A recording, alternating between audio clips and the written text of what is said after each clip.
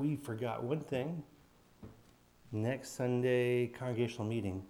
6 at 6? I think it's 5, but is it in the bulletin, anybody?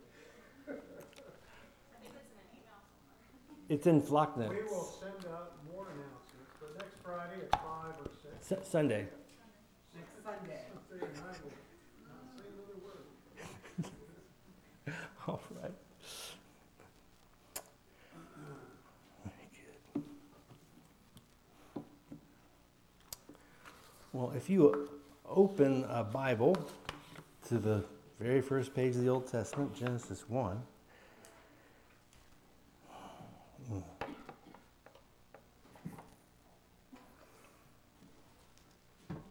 And please pray with me.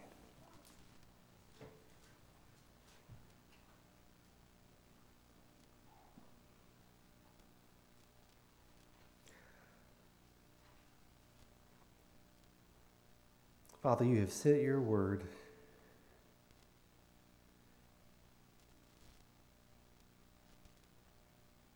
And we have heard, and the Spirit is here with us. We pray that you would work, Father, for the glory of your Son, by his strength and achievement in the Spirit, that our hearts would be shaped in communion with you.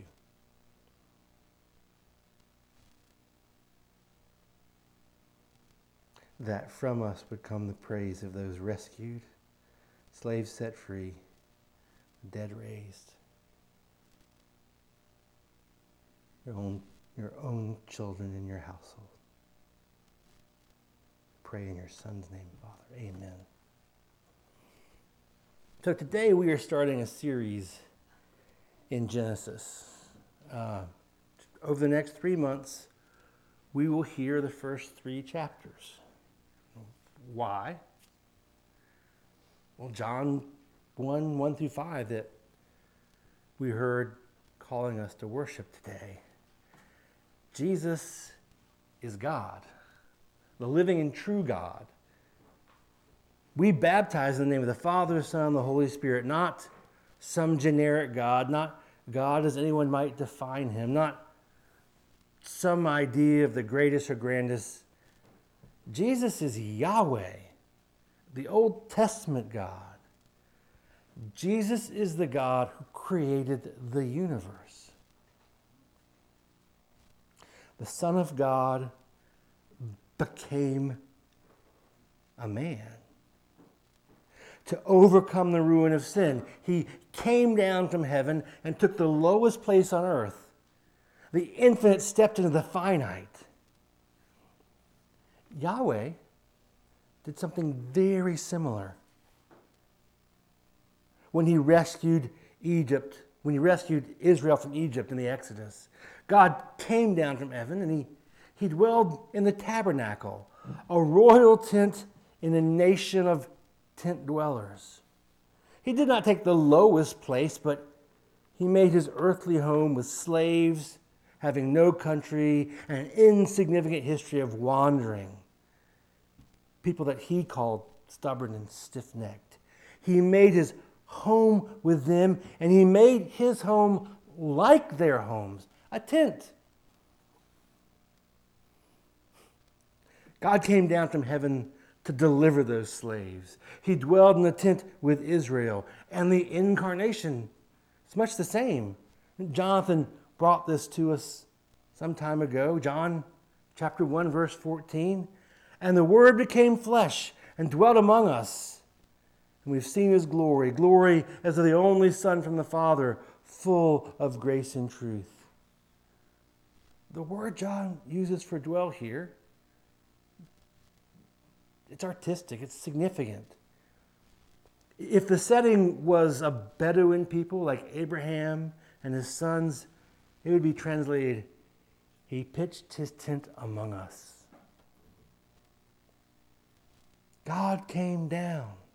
and dwelled on the earth to rescue humanity and return us to himself. Jesus is not only your Savior, Jesus is your God. He did not simply come to clean up the mess. God came down to reconcile us, to bring us back to himself. Who is the living and true God? What is his character? With whom is your life communion? If Jesus is the answer, then we need to understand the question. If Jesus reconciles us to God, then we need to listen carefully to who God is. So, we begin at the beginning.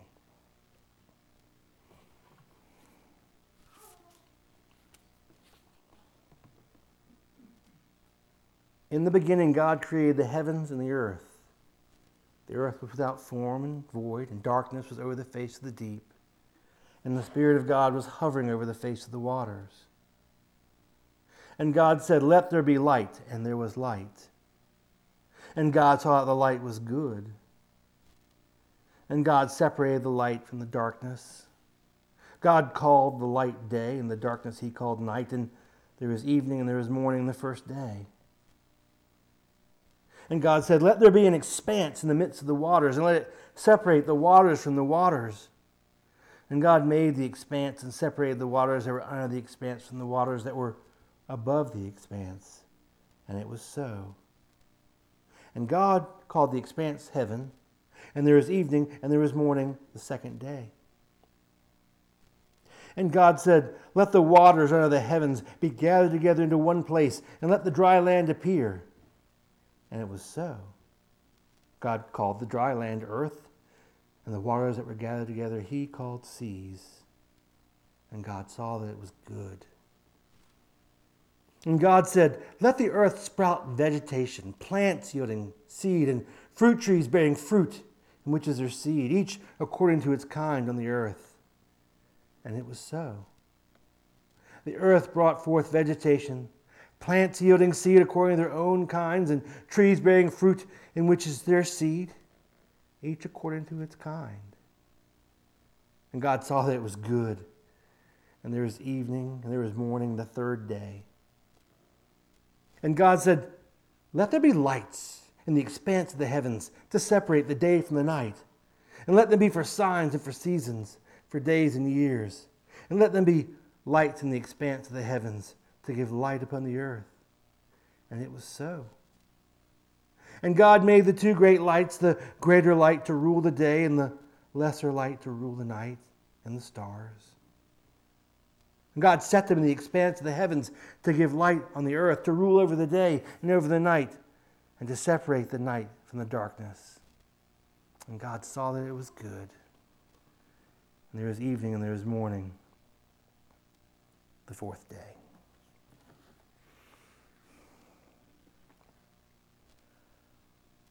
I've chosen the first 19 verses to answer this question. What happened? What did God do? In the next 2 weeks, we'll look more closely at the results and at the point of creation. But first, what happened? In a series of 7 days, God spoke and created the world. He demonstrated his power and affection. These two words, power and affection, they require explanation and elaboration, but hold on to them with me. They are the first great revelation here. What happened? In a series of 7 days, God spoke and created the world. He demonstrated his power and affection. And of course, Genesis 1 is a text of dispute. Evolution, intelligent design, creationism, young earth, old earth. It's likely that you've heard many things about Genesis 1. You may well have read some. There's much to read. There's far too much written to read at all, you may have an opinion. If you do, you know that any opinion will stir up some other opinion with just the hint of your opinion. You may think that these questions belong to experts and scholars and geeks. So 2 points to stepping in. 1, you most certainly do not need to be right about everything in Genesis 1. You can be confused. You can be wrong about various things.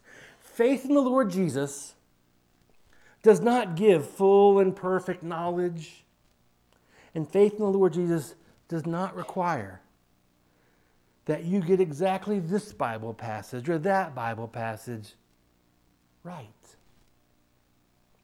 You don't have to hold the right view to be part of Grace Presbyterian Church. 2, Moses wrote Genesis to be understood by Israelites, ordinary people who lived in the same world that you live in today. Now, they didn't know almost any of the things that you learned in your 7th grade science class. They were, in the common sense way, experts in watching the sun go up and go down. They knew about rain or snow or hail that fell from the clouds. They knew about seasonal flooding, how it covers the countryside. They knew about these most ordinary events that we refer to as the cycle of nature. Moses uses strikingly ordinary language in Genesis 1. You don't need to settle most of the controversies to understand what happened. In a series of 7 days, God spoke, created the world. He demonstrated his power and affection. Now, there is one often disputed issue that needs to be settled. What kind of writing did we just read? What kind of writing is Genesis 1? Is it a poem or is it a parable? Now, this is actually a fairly simple question. Genesis 1 is a history of a mystery. Use a little rhyme to hold that together. It's a history of a mystery. It is not poetry. Hebrew poetry has very explicit features. Not like English. Hebrew poetry, very formally clear. That's poetry. And these features don't appear in Genesis 1 except verse 27, which is a poem. You can tell the difference between that one verse, which is a short snippet of poetry, and the rest of Genesis 1. It's a poem appearing at the climax of Genesis 1. Just like, if you look at Genesis 2, that narrative, it finishes with a little poem at the climax. In chapter 3, a climax, the fall, it ends with 3 short poems. And even chapter 4 ends with, it's history. It tells the tale of Cain and Abel's life, the progress of mankind, Lamech. It ends with one of the ugliest poems you'll ever read. The history writing in Genesis 1 and the poetry writing are observably different, just like they are in the coming chapters. If it's not a poem, is it a parable? A striking piece of make-believe to teach an important truth? Parables call the hearer to connect and compare The once upon a time has to be set beside the here and now. Parables can only be understood if they show their trick. Otherwise, they're utterly confusing. Moses doesn't suggest such an artistic illustration. There is no A is like B. It is what happened that pushes people back from seeing Genesis 1 as history. God speaks and creates the universe in 7 days. The rest of the book of Genesis has the undisputed marks of Hebrew history writing. Now these are technical details of grammar and syntax and discourse. But Genesis 1 has that same texture, that same specific linguistic quality. But I can give you two really decisive points that are not expert knowledge. They really are obvious. And I've alluded already to the first one. The inclusion of that little poem about making man in God's image at the climax in Genesis 1:27, it's exactly the way poems are used throughout this book of history. The other chapters, there's no question that this is represented history, studded with these same bits of poetry to make points, to bring forward conclusions, to give understanding of what happened. The poem in Genesis 1:27 fits the same way as these other poems. It really is accurate to say that tagging on a piece of poetry is how the writer of Genesis writes history. Events, real world, a vivid explanation or example. That's one point. Genesis 1 is not poetry, it's history. Second, Adam, Eve, the fall, Cain and Abel, the flood, Abraham, on and on. The central events and persons in this book of history are later cited as historical by other scripture. The same is true of this 7-day week in Genesis 1. In Exodus, the fourth commandment is anchored with this. For in 6 days the Lord made heaven and earth, the sea and all that is in them, and rested on the seventh day. Therefore the Lord blessed the Sabbath day and made it holy. So, Genesis 1 is history. Nonetheless, it is history of a mystery. What happened is laid out step by step, or at least day by day, but the how is not depicted. The only how is God said. There's no discussion of plate tectonics or an initially thicker atmosphere or changes in the saline percentage of the water or the influence of sudden intense solar radiation on the seeding cycle. The mechanics are a mystery. There's no reference to evaporation.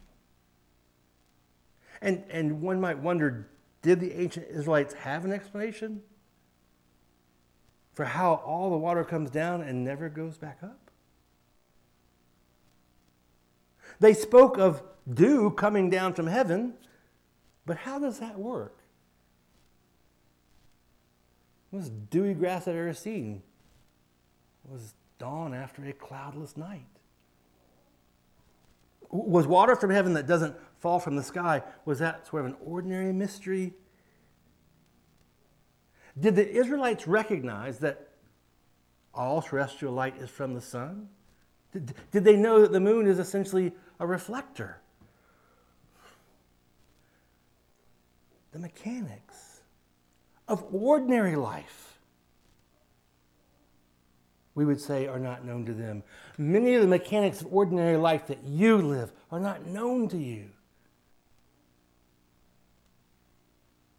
God said, and Moses does not say. All sorts of mechanical how. Now we are impressed by the mystery in Genesis 1 because the 7th grade teacher told us that science can explain everything. And Moses gives no explanation. How mysterious. The Israelites were impressed with the mystery because the beginning of all things actually looked so much like regular day-to-day life. Except each of those days is cataclysmic with change. Can we even imagine how? Should we balk at Moses' account of creation because we can't explain it? Can we figure out some of the mechanics here? Now, Proverbs tells us it is the glory of God to hide a thing and the glory of kings to find them out. Maybe we can figure out how some of it worked, but modesty is fitting. It isn't wrong to wonder or explore, but here we have God himself telling us not everything, but clearly. This is what Moses gives you. In a series of 7 days, God spoke and created the world and demonstrated his power and affection.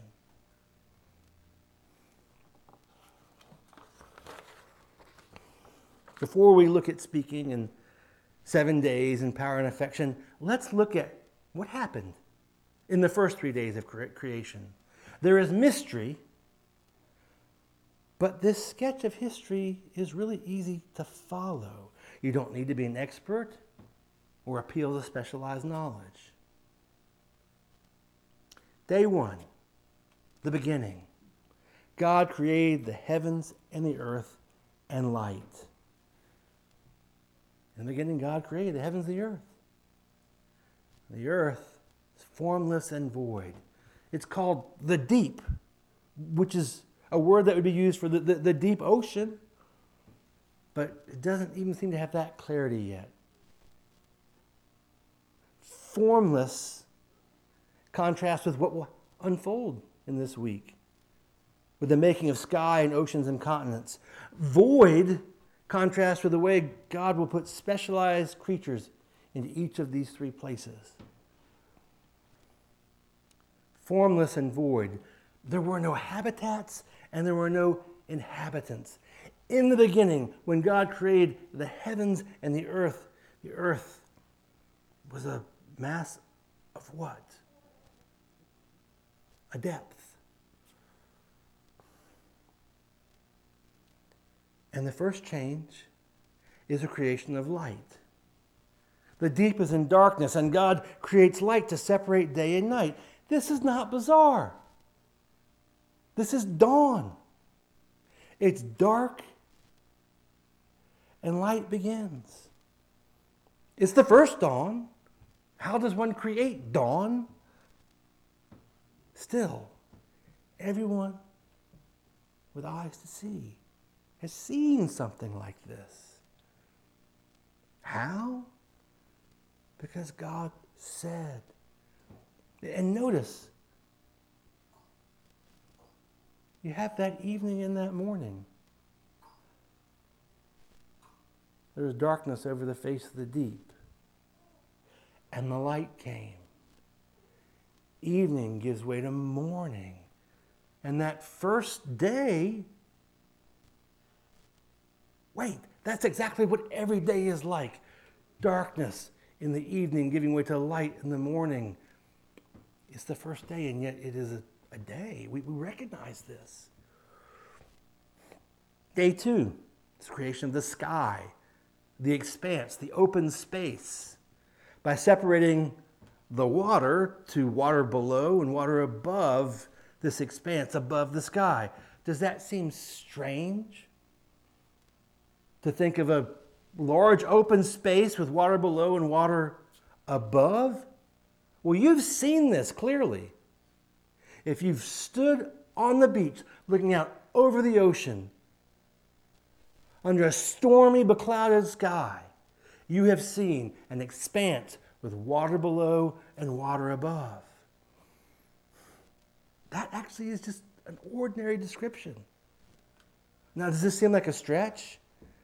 From simple observation over seasons and years, everyone knows there's water up there somewhere, even when there isn't a sign of it, like clouds. You and I think of evaporation and a water cycle. Again, they showed us that in 7th grade. That knowledge of the mechanics doesn't invalidate the belief without explanation that there's water up in the sky. What a foolish thing to think. Why do you think that? Well, because it keeps coming down. Sometimes it's wet, sometimes it's cold, sometimes it's hard. But there is water up above.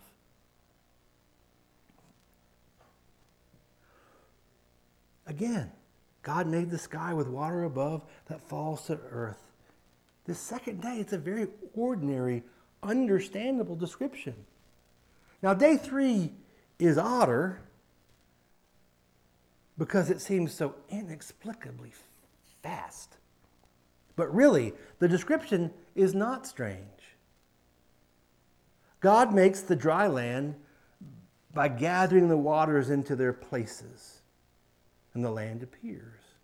Now, you and I might speak of water seeking its own level and draining and evaporation, but again,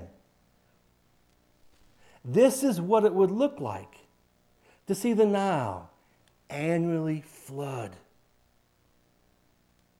And over time, the water recede. Smaller and larger the circles become of dry ground.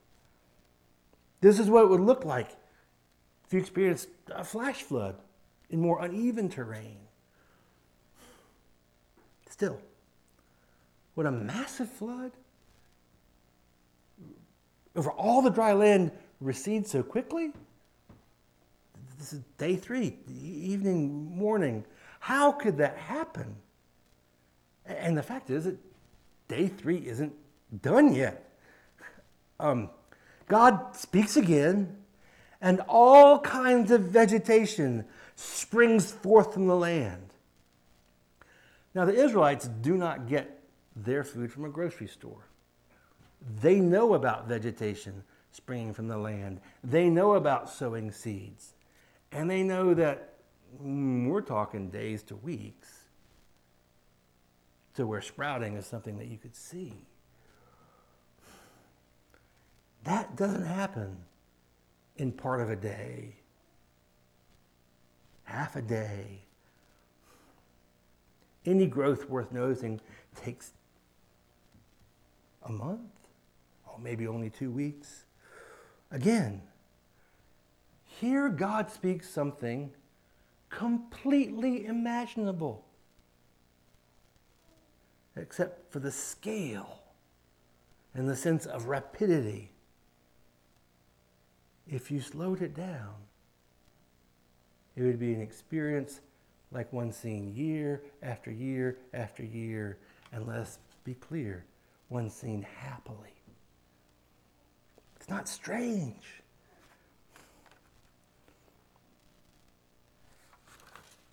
But there's no indication of the mechanics. I can't explain how. Moses doesn't explain how.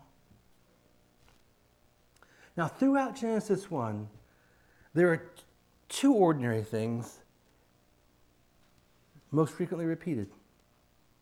God speaks, and his work is marked in days. Although ordinary, both are mysterious. God does not have lips. He spoke. Wait, was there a sound to be heard? Would that be like the roaring of a river? Is there something of a symphony? How does that work? These days, at least the first 3, have neither sun nor moon. In a fashion, they're like days and nights where the sun and moon never appear. Some long storm, I guess. But there's no mention of a storm or clouds. How do you measure a day? when neither sun nor moon appears. I don't know how, but you measure it in whatever evening is and whatever a morning is. Still, with mystery, these are the most ordinary of the ordinary. Speech and days are really the most human of ordinary things. We know them better even than the world around us. We speak to make things happen like God does. And of course, we do much with our hands. And our speech can only immediately have effects when we address other people, if they submit to our authority or if they cooperative with our desires. Evening and mornings, those are the slices of our life. After each unconscious rest, hopefully unconscious rest, in our beds, we have a day to do, even if our custom is to speak of it as morning followed by evening. How can this be history? God speaking and God working a day and then a day and then the next day. It's as ordinary as all the other things spoken about. How? God said, God did. And that description is very, very clear. Now, God speaking is generally not confusing to us. We're so accustomed, so extraordinary. We're so accustomed to God's word in our lives. We reverently refer to Jesus as the Word. We know that His promises determine the future. We know that His commands direct our lives. We know that His words give us the comfort and invigoration of life. And so it's likely obvious to you that in Genesis 1, God speaks and demonstrates His power over all things. His unlimited power. God speaks, naming the day and the night and the sky and the earth and the seas. He has authority. Not only the power to bring them to existence, but the authority to determine what they are and how we understand them. He speaks with authority and arranges the sun and the moon and the stars to follow this intricate pattern of months and years. And that's the same power and authority without limit that came down from heaven in the incarnation. Yes, Jesus is this God, power and authority unlimited. But what of those ordinary days, those evenings and mornings, one after another? What is this creation week plan that the living God is carrying out in steps? There is much controversy over how long these days are. Are they 7 epochs that match that billions of years that all educated people know they should not about? Are they 7 24-hour slices adding up to 144 billable hours of labor and 24 hours of rest? Can the waters recede that fast? Can the vegetation sprout forth in it looks like an afternoon, maybe from mid-morning? The trees? Of course they can.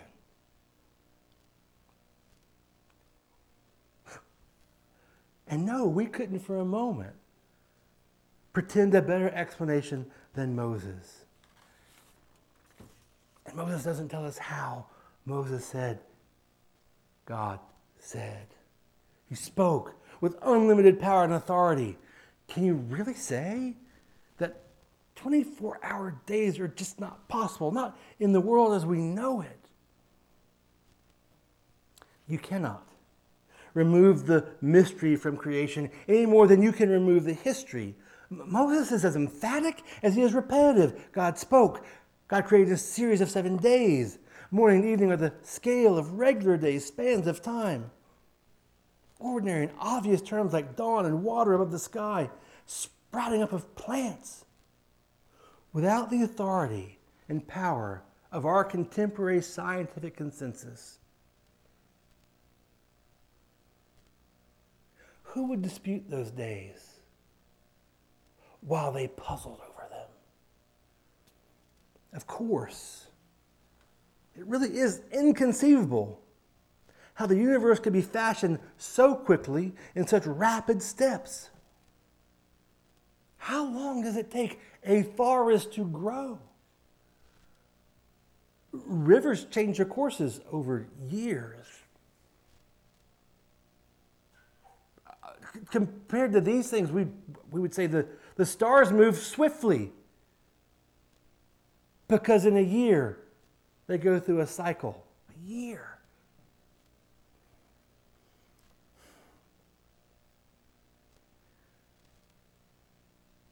With the power and authority of God demonstrated in His speaking, there's no reason to deny the days of creation are days of history.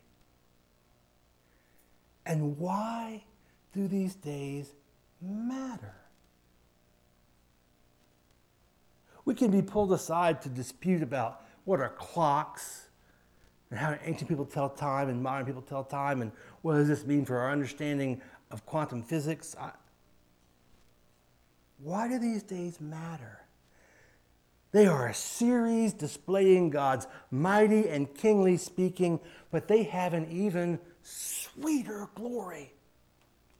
Evening and morning, working one day and the other, like you do, under the authority of sun and moon. These days demonstrate God's affection for the visible world, the world of man. What is man that you are mindful of him?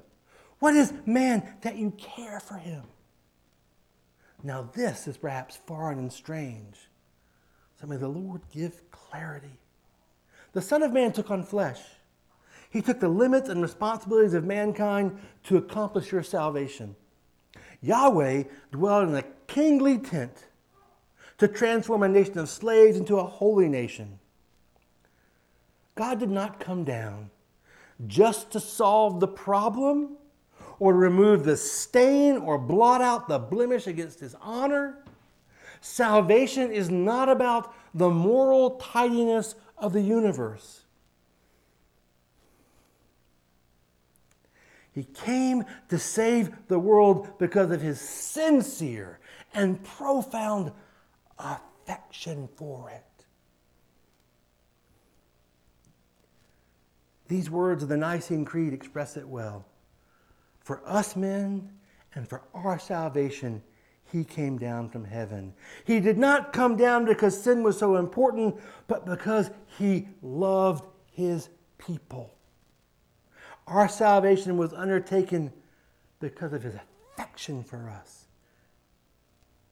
He did not come only for our salvation. He came for us. In Genesis 1, the heavenly realm, the invisible, unseen part of creation, is barely mentioned. You know about that from the Old Testament. You know about it from the New Testament. A host of angels appear in Luke, singing out praise. There's no mention of this multitude of really glorious creatures. I say glorious because when folks like you and I meet them in the Old Testament, they pitch forward. It's like they're burning with the afterglow of passing through God's presence. And it radiates off as more than they live in glory. That's the realms of glory, as it's called. Fall of angels. None of this is here. Genesis 1, God creates the heavens and the earth, and he's completely focused on the visible realm. Fragile, limited, lower. And he speaks his mighty word over and over. He sees the results of his work. What really is water and mud and growing green stuff. And he takes satisfaction that it is good. and good and good. And then finally, with man standing there, very good. God is so engaged, so involved, so invested in creating the world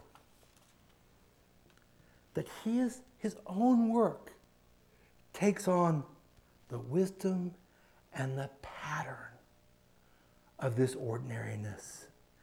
He works in days because that is how the world works, and he is delighted to work in it. Now, it would be reasonable. St. Augustine was sure it must truly be this way. To create with a single immediate twinkle of power. God is perfect.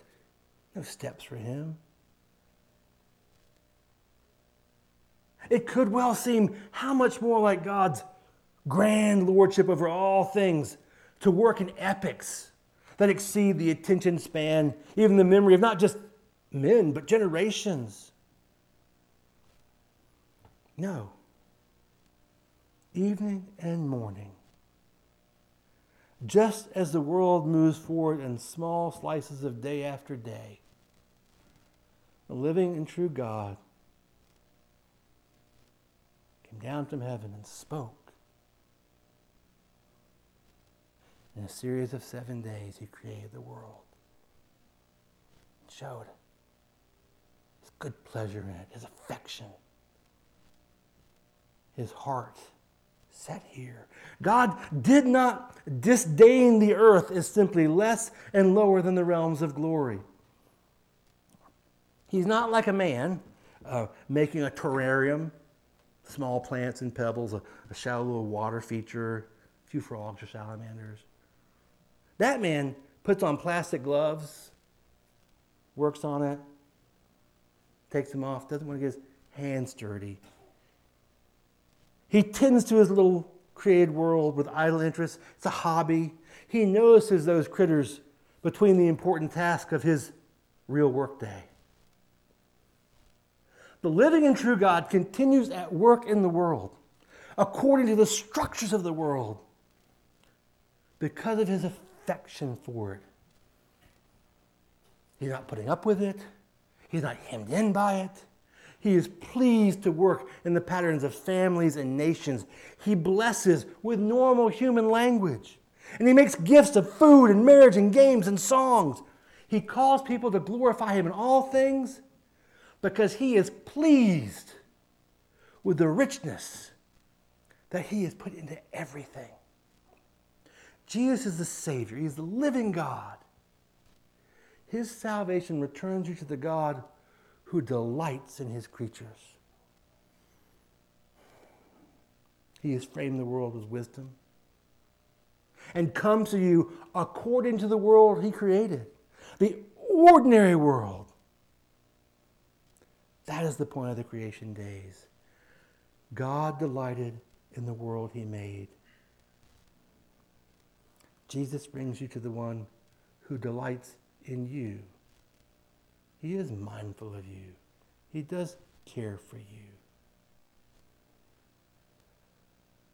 Ordinary you, your ordinary life.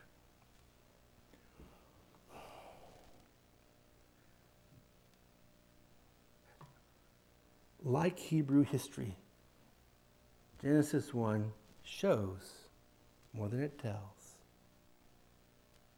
We know God, who God is by his great acts and his works. And in a series of 7 days, he created the world by speaking. So we know about his power and his affection. In Proverbs, there's this exchange between personified wisdom and Yahweh. And there's a way to get back and forth, whatever, but you will hear and you will realize, yes, this sounds like the Father and the Son. Is the Trinity in the Old Testament? Listen, Proverbs 8. When he established the heavens, this is wisdom speaking. When he established the heavens, I was there. When he drew a circle on the face of the deep. When he made firm the skies above. When he established the foundations of the deep. When he assigned to the sea its limits so that the waters might not transgress his command, when he marked out the foundation of the earth, then I was beside him like a master workman, and I was daily his delight. Rejoicing before him always, rejoicing in his inhabited world, and delighting in the children of man. This is why the eternal Son became a true man. And this is why he accomplished the work of salvation. And this is why we commune with him now, as we will commune with him in full forever. Pray with me. Father, this is your word, that he is your Son. Glorify him in our hearts and in our company. And beyond us, we pray in your Son's name.